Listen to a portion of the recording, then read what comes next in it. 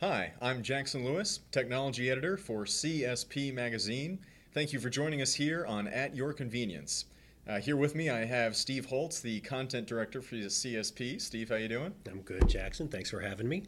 And we are having some other guests here today. I hear you talking to some folks about M&A. I am. I don't think it's any surprise to anyone that it's been a really busy year, or 2018 was a really busy year for mergers and acquisitions in the industry with things like 7-Eleven buying Sunoco stores, Kroger's sites being bought up by EG Group, and Marathon Petroleum acquiring Endeavor, among other deals that went down during the year.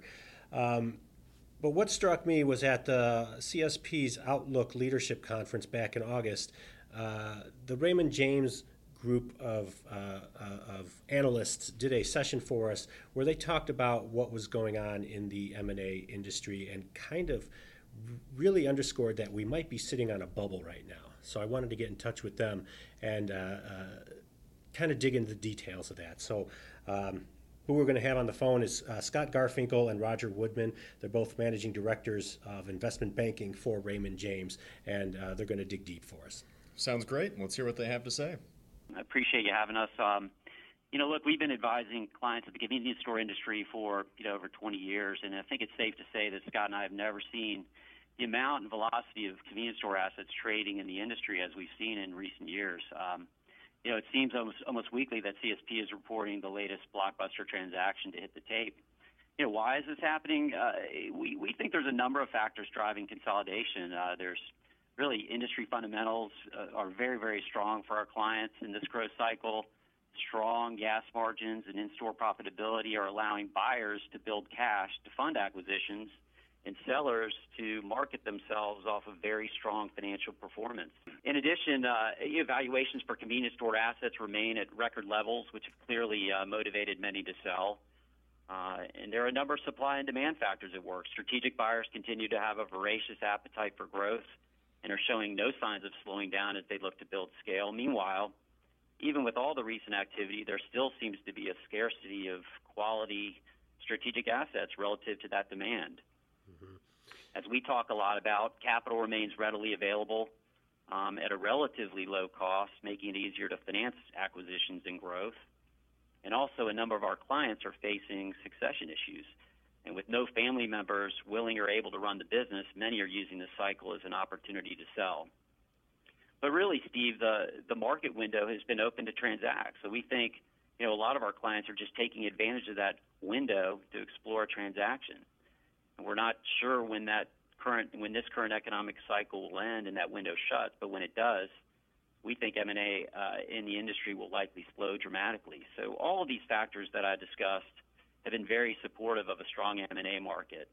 And as I said, we don't really see signs of things slowing down, but eventually they will slow as the market and economy ultimately cycles. Right. So who are you seeing doing the buying? It's not necessarily the same names we're used to hearing. Is that right? Well, yes, but I would say in addition to the large U.S. strategic operators who have historically been and continue to be extremely acquisitive, we've seen significant amount of recent activity from foreign strategic buyers, from private equity investors, and smaller regional operators as well. In terms of the foreign strategic buyers, we're talking about pretty large foreign companies who operate convenience store or fuel distribution businesses in their respective domestic markets, many with significant scale and expertise, but are looking to establish a presence here in the U.S. And some recent examples include EG Group out of Europe, NX and Copec out of South America, and Applegreen out of Ireland. There are really a number of factors driving their interest here in the U.S., but often the growth opportunities abroad are somewhat limited relative to the size of the opportunity here in the U.S. The U.S. remains a very strong and stable economy and a great place to invest and diversify. In terms of the private equity investors, I think, as you know, we're talking about very large institutional investors with significant pools of capital. Firms like Brookfield, Fortress, and Brookwood, who have current investments in the space, and others like L. Catterton, Sun Capital, and Wellspring, who have previously invested in the sector. Scott and I have been doing this a long time, and I think it's safe to say that we've never seen as much interest in the convenience store sector for institutional investors as we've seen lately. And there are a number of factors driving their interest as well. First, there's just a record amount of private equity capital looking to invest in good companies with strong management teams. So there's really just significant demand for quality deals from private equity investors. As I mentioned, the industry fundamentals remain very strong. The market remains highly fragmented, so there's a great opportunity to acquire and build scale and continue to consolidate. And the strong real estate component here really helps private equity investors finance acquisitions, which they inevitably look to do.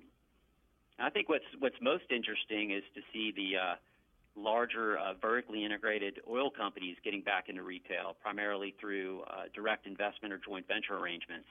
Most recently, we saw BP announce its participation in the acquisition of Thorntons with ArcLight Capital.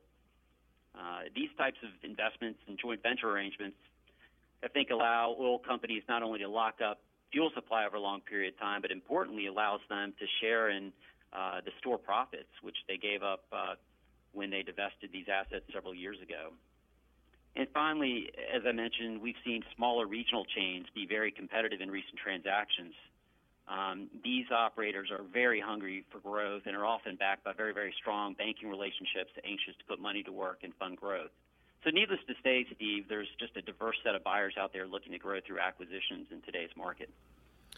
And you mentioned near the beginning that buying multiples remain strong. Is the fact that there are so many buyers out there right now what's driving that? In terms of multiples, you are correct. The primary valuation metric in the convenience store industry is implied multiple of the purchase price or value of a deal to the EBITDA. But your question's pretty difficult to answer because every situation that we see, every company, every group of assets is different. And valuations is by no means a science. It's not one size fits all. Many factors come into play when determining value: the size of the transaction, the quality of the assets, the markets of operation, the amount of fee real estate in the deal, what's the upside opportunity for a particular buyer, just to name a few. All of these impact what multiple a buyer might pay for a certain group of assets.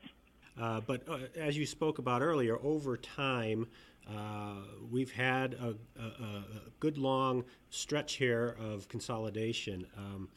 Is there a risk? Could a bubble pop?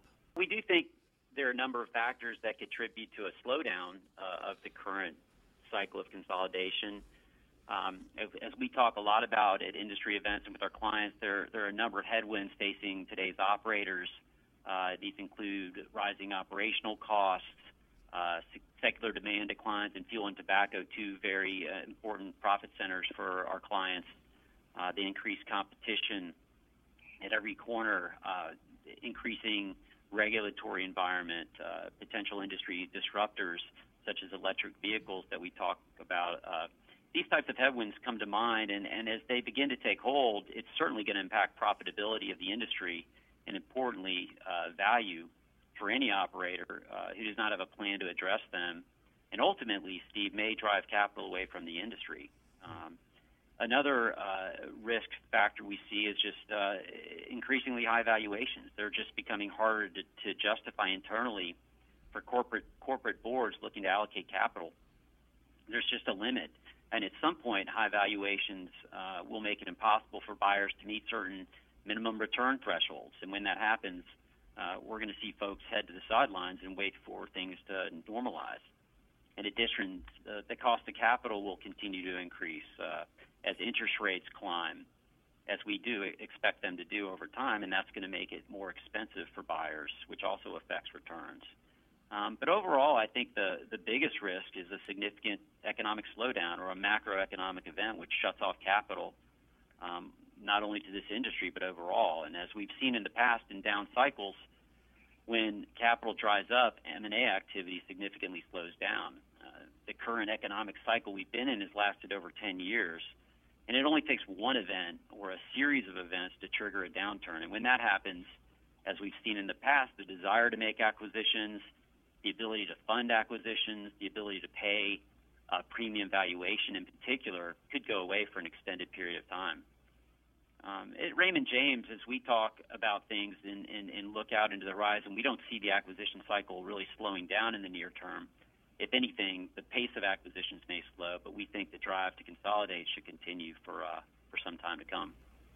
Great. So bringing it back to the retailer, what would your advice to that person be? Is now a time to sell? Is now a time to buy? Scott, you got any ideas? Steve, I mean, I always hate it when people say it depends, but I think this is really a question where it depends on the retailer that you're speaking of. The fact of the matter is, with valuations where they are, if you're considering or a retailer is considering selling in the near term, there's never been a better time to do it. Roger stated there's more capital, more buyers, lower interest rates, high multiples. So there's just never been a better time for somebody to sell if that's something that they want to do. And we take the position that we don't believe somebody can really, in the near term, outgrow the advantage of this high multiple environment will have on seller proceeds. So you just can't outgrow it in the short term. That said, if somebody has a really strong business model, they're building new stores or they're really adept at acquiring stores and integrating them into their platform and getting the scale advantages from those, and they have a nice long-term time horizon, we think it makes sense to invest more and keep going. But those are the things that have to be evaluated. It's important to consider whether you have near-term liquidity plans. It's important to consider whether there's succession issues or who's going to run the business. But once you take those factors into account, I think you've got an answer in the near term that this is a great opportunity to sell. And otherwise, if you want to invest, you need to be in it definitely for the long term, and you need to really put your money to work. There's not going to be a lot of near-term liquidity because the expectation of the C-store customer today and in the future is, very large format, well-lit stores, great people greeting them, and a very good offering, particularly around food service. And that's really going to take a lot of capital for many of the companies in the industry to sort of meet that expectation. Yeah, as I look back over the last few news flashes that we've had on CSP Daily News, it's chains of 7 stores, 9 stores that have been changing hands, and it seems to me those are retailers doing exactly what you're saying. They're seeing the opportunity and grabbing it before it's too late. Absolutely.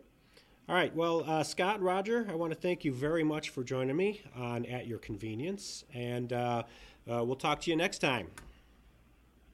Thanks for having us. Thank you.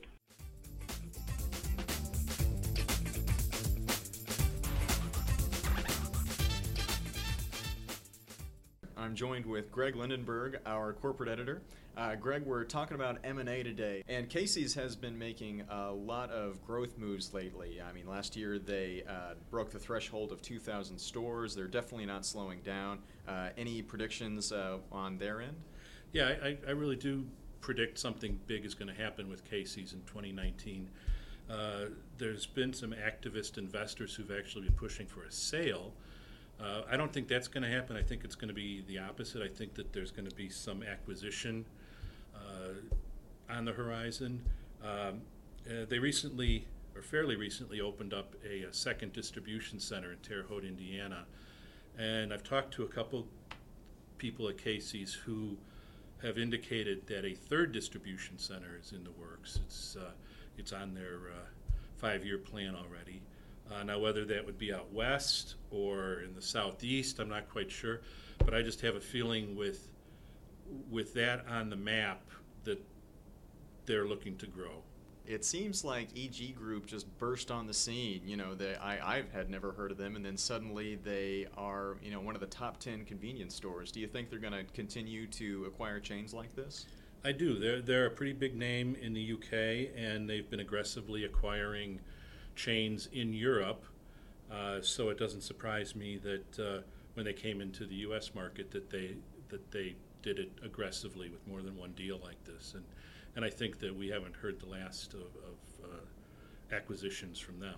Certainly. And I also think it's really interesting as stores are coming out with different formats that TA sold off its Minute Mart stores to EG Group, but now they're working on a similar. I don't know how similar it is to the Minute Mart stores, but they're working on another small format the concept. TA Express. Yes. Well, these were standalone convenience stores, and the TA Express, even though it's a little bit smaller format, it's still essentially a truck stop. Right. With most of the same amenities, just on a little bit smaller footprint. So it's more of an animal that they're familiar with than a standalone C-store. Certainly makes sense. And EG Group, the Minute Mart stores are more along the lines of what they're looking for then. Yeah, and they've been big in food service in the UK.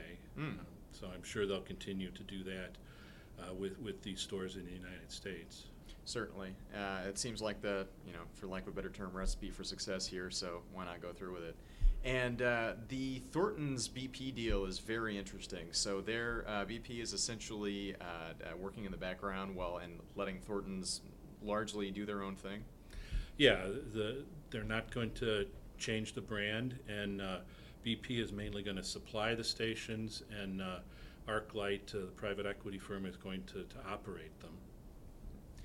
So, what do you think is so popular about getting back into retail again for BP and a couple of other major oil players? I'm not quite sure, but I think that food service and just C-store operations in general have matured enough that they're willing to take another shot at it. When the co-branding of the past for food service and convenience it didn't work out so well, but this new iteration of it, I think chains are finding a lot more success with it, and so they may be willing to dip their toes back in and try it again.